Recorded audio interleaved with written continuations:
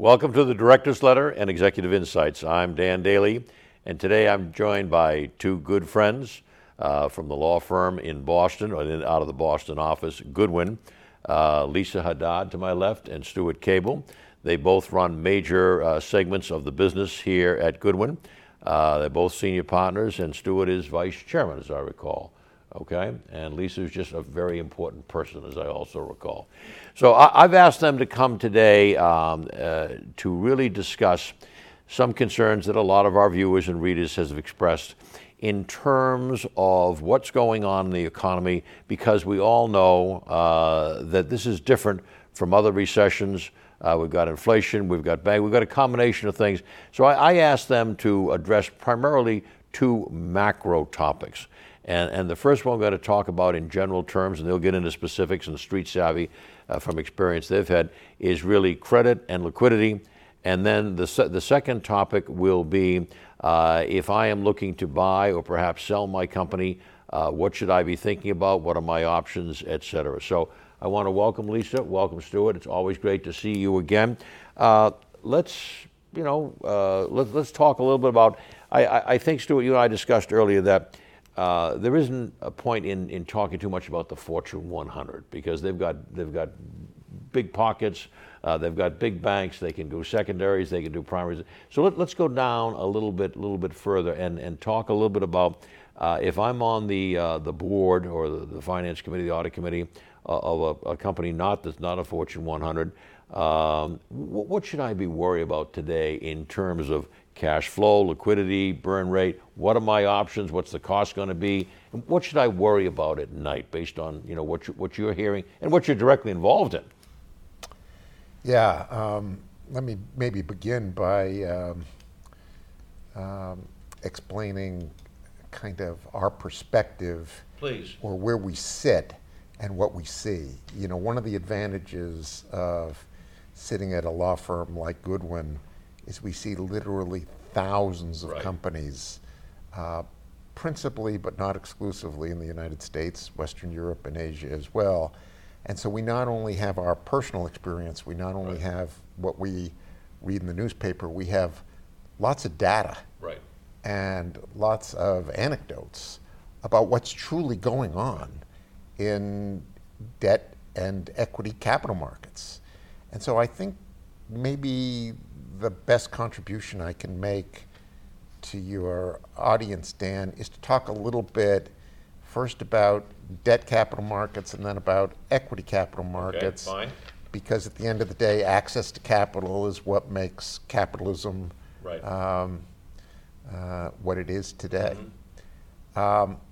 In the debt capital markets, the most important thing that has transpired in the last X months was clearly the meltdown of Silicon Valley Bank and a couple of other banks. The First Republic, yeah. You know, we've had bank failures before. This set of bank failures was different than previously and shocked the system. Right. I won't quickly forget the weekend that the 2,000 lawyers of Goodwin Procter spent advising our technology and life sciences clients about that. And this is a kind of a specialty for the two of you, realizing you go beyond that, but you spend a lot of time in technology and biopharma, am I correct? Yeah. Yeah, I mean, you know, we are not focused so much on industrial companies in the Great Heartland. Goodwin's principal focus and our focus is on innovative companies, principally the tech and life sciences companies, and those companies had a shock to the system with Silicon Valley Bank, and not just Silicon Valley Bank. Republic serviced that community.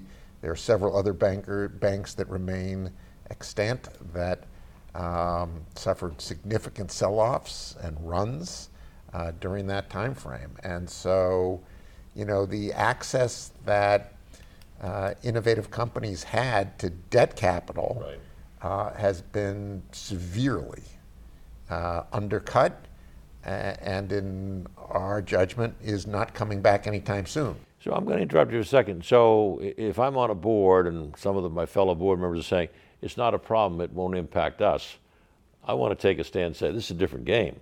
you've got to think about this thing because this is a new game. 10, 15 years ago is not the game we're playing today. Is that a fair statement? Yeah, well, it's nuanced. For companies with deposit relationships with these banks, they spent that weekend round the clock on the phone with people like us to figure out, okay, do I pull my deposits? What happens to my credit arrangement if I pull my deposits? Gee, it hasn't affected my bank yet, might it? How quickly could that kind of problem spread across the credit markets more generally? And basically what we saw is a flight to scale, a flight to the too big to fail banks. Because people figured that their deposits would be safe at, the major money center banks like, a JP Morgan or a Citibank. It's more nuanced than that, Dan, because if you have both a credit arrangement and a deposit arrangement, and the credit agreement requires that you maintain your deposits, you're kind of damned if you do and damned if you don't. That's right. And the analysis will depend critically on how big your credit arrangement is, how large your deposits are at that institution. It was not a one-size-fits-all circumstance. So, and we had a great relationship for the past 10 years. That may not exist based on some of the things you're talking about here. That relationship, gee, I still love my banker and he loves me, but, okay, the changes are there. Yeah, and look, debt capital markets beyond the banks have also been roiled significantly. So, my partner, Lisa Haddad, and I worked on a major leverage buyout for Citrix at the end of last year, closed at the end of last year, $16.5 billion. And the banks had committed to that facility 10 months earlier. What happened in the intervening 10 months? Interest rates skyrocketed, and the banks that locked in at those low rates were now underwater on their principal on a mark-to-market basis by hundreds of millions of dollars. Did we close that transaction? Yes. Did Lisa Haddad potentially break the debt capital markets by herself? Yeah. Maybe. Joking aside. Quite an accomplishment. Joking aside. We expect nothing less, by the way. Yeah. Joking aside, the impact on public debt markets for major public companies to do buyouts, to do acquisitions, the ability of private equity, which is a huge force in M&A in this country, severely undercut by the move in interest rates, not so much by the higher cost of capital, but by the mere quantum of capital available to do a deal. So what happens in times like this is instead of the banks lending or the private debt markets lending at 6.5 or 7 or 7.5 times cash flow, it moves back to, pick your number, 5, 5.5, at most 6. That means the deals that were doable are no longer doable, or they're no longer doable at the same valuation, because obviously. Well, we'll come into that when we talk about the M&A, because you're right, both sides of this equation are going to move. Let's go back and talk to me a little bit more as the director here about just risk. You've given me some of the mechanics of why I should be concerned. What are some of the whoops factors that can impact me? I'll stay with private debt markets for a minute. Yeah, that's fine. Yeah. We've had a lot of clients have their loans called. Really? Over the last X months, some for good reason, and some for not so good reasons. Okay. That's interesting. We, in particular, have seen the venture debt market, which again is tied to tech and life sciences, pull their horns in. Those loans are made frequently to companies that are backed by venture capital players. Again, we're back to the Silicon Valley Bank types. And a lot of lenders, both banks and private debt sources, have found occasion not to renew those loans, to, in some instances, look to call those loans on material adverse change grounds or otherwise. Those loans were historically very much relationship driven. Right.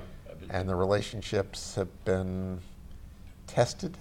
I think that's a very important thing. Is that we've always had a great relationship with our bank. We're friends. We play golf. We belong to the same clubs.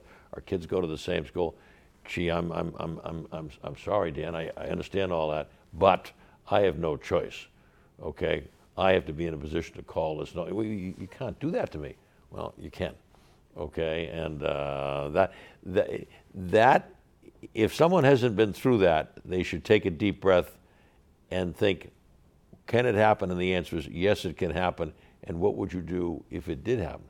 You know, call you people to start with. But I mean, that is a very scary experience for any company to get that call. And usually that call is non-negotiable. I mean, we want it paid off. And a much smaller thing that happened to me once, and I was able to pay it off, but it was not a very pleasant call, and it was non-negotiable. Yeah, one of the important trends here is the role of the banks in the innovation economy compared to what it has been historically. Right. So there are a couple of different trends. One is the flight to quality that I mentioned earlier. Yes, yeah. People are taking their deposit accounts out and they're putting it with the big banks. The other thing that has happened is that private lenders, not banking lenders, but private lenders. Would these be private equity firms? They can be private equity firms with their own debt capacity or their own specialized debt funds, right. Or it can be private firms that are in the business of lending. And what we have seen both in the deal environment and in the non-deal environment, these private lenders are taking an increasing share of the market.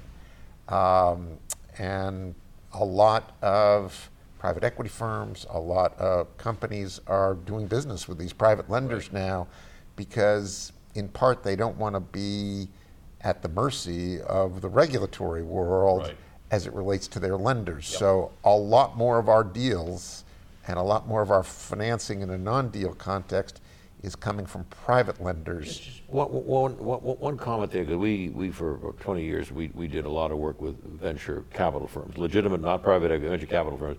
And one of the things we always looked was how deep were their pockets in terms of follow-on round. You could get somebody who was in there on an A round, but you couldn't count on them for a B or a C. And that just changed the whole complexity. When things got, I remember it was way back, and we had an office out in California, venture firm. We were taking equity in it, and he called me and said, "We're going to do a down round." Well, I mean, you know what it is. I didn't know what the hell a down round was. Basically, he said, "Well, I'm not happy." He said, "I'm going to do the deal myself," and he said, "I'm going to wipe myself out all the common, everything."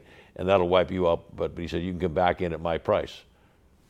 I mean, I didn't know what the hell he was talking about, but it worked, and but I mean, the idea of a down round, it was just, so my point there is, I think one of the things when you're talking about non-traditional banks is, what about the follow-on? What are the deep pockets? And you may not have any choice. You have to go with the first guy who's got the checkbook, but it's awfully nice to know that they're in a position to do follow-on rounds. Quick question to you. Well, let me hit on that. Please, yeah. Down rounds are back. Down rounds and recaps are back. Let's underline that. Down rounds and recap. Fortunately, I'm not in that business anymore. Down rounds and recaps are back. We're seeing private capital on the equity side into these technology and life sciences companies work very differently than it was working even 6 months ago. So, the last time we did down rounds and recaps, which is another word for down round, was in the 2008 recession. And we didn't do them. for 15 years. So there's a lot of bankers, lawyers, and Indian chiefs who've never done them before. Right, and that's significant. That a lot of these people don't know it, and they're instructed to do it, and that's good point, Stuart. Well, but I actually think you're going to call me cynical. I basically think it's healthy in the following sense. For a lot of these innovative companies, tech and life sciences companies, they could write their own ticket. Right. The last, pick your time frame, 10 years, 15 years. Yes. And there was arguably irrational exuberance about valuation, and all kinds of capital was available. Then, for the last year or so, very little capital has been available to these innovators. The good news is that we're seeing some green shoots. We're getting a bunch of huge private financings done. And what's happened in the innovation world, in my judgment, is, we've had a separation. The great companies can still get capital in abundance. Right. The companies that are struggling can't get any capital. And there's very little in between. Yep. You're either a winner or a loser, and that's how it's playing out. Let me just close this session with just one quick thought, and let me talk to you, Lisa. Stuart mentioned, and I agree, that there's going to be more regulations going to start at the top, come down. It may not go directly to, let's call it the regional or the smaller banks, but usually aren't they impacted that indirectly? So just say, well, we deal with a local or a regional bank. This is not going to affect us. It's going to affect the big guys. I just don't think that's true. How do you feel about that? Yeah, I think unless you're banking with the big banks that can't fail, right, you have to be cognizant of who you're. Right, and how things might change. And I think one of the things that's come out of this is that for directors, and in particular the Audit and Finance Committee, where they have typically spent the majority of their time on financial statements, there's now more of a focus on exactly, who is holding our deposits? Are we diversified? How does our lending relationship work? Who's in our syndicate?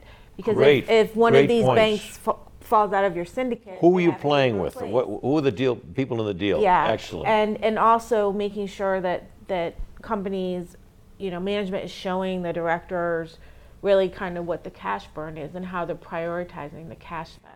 And if you're the director, you ask the tough questions and get the answer. Don't just assume that what you're getting is absolutely accurate. You would be surprised how many management teams got emails or calls from their directors when Silicon Valley Bank hit and said, do we have any money there, right? They didn't know exactly how all the relationships worked.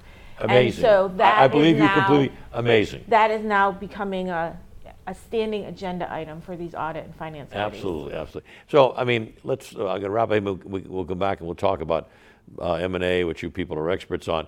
But I think that what I'm hearing here is it's a new game. Don't assume anything.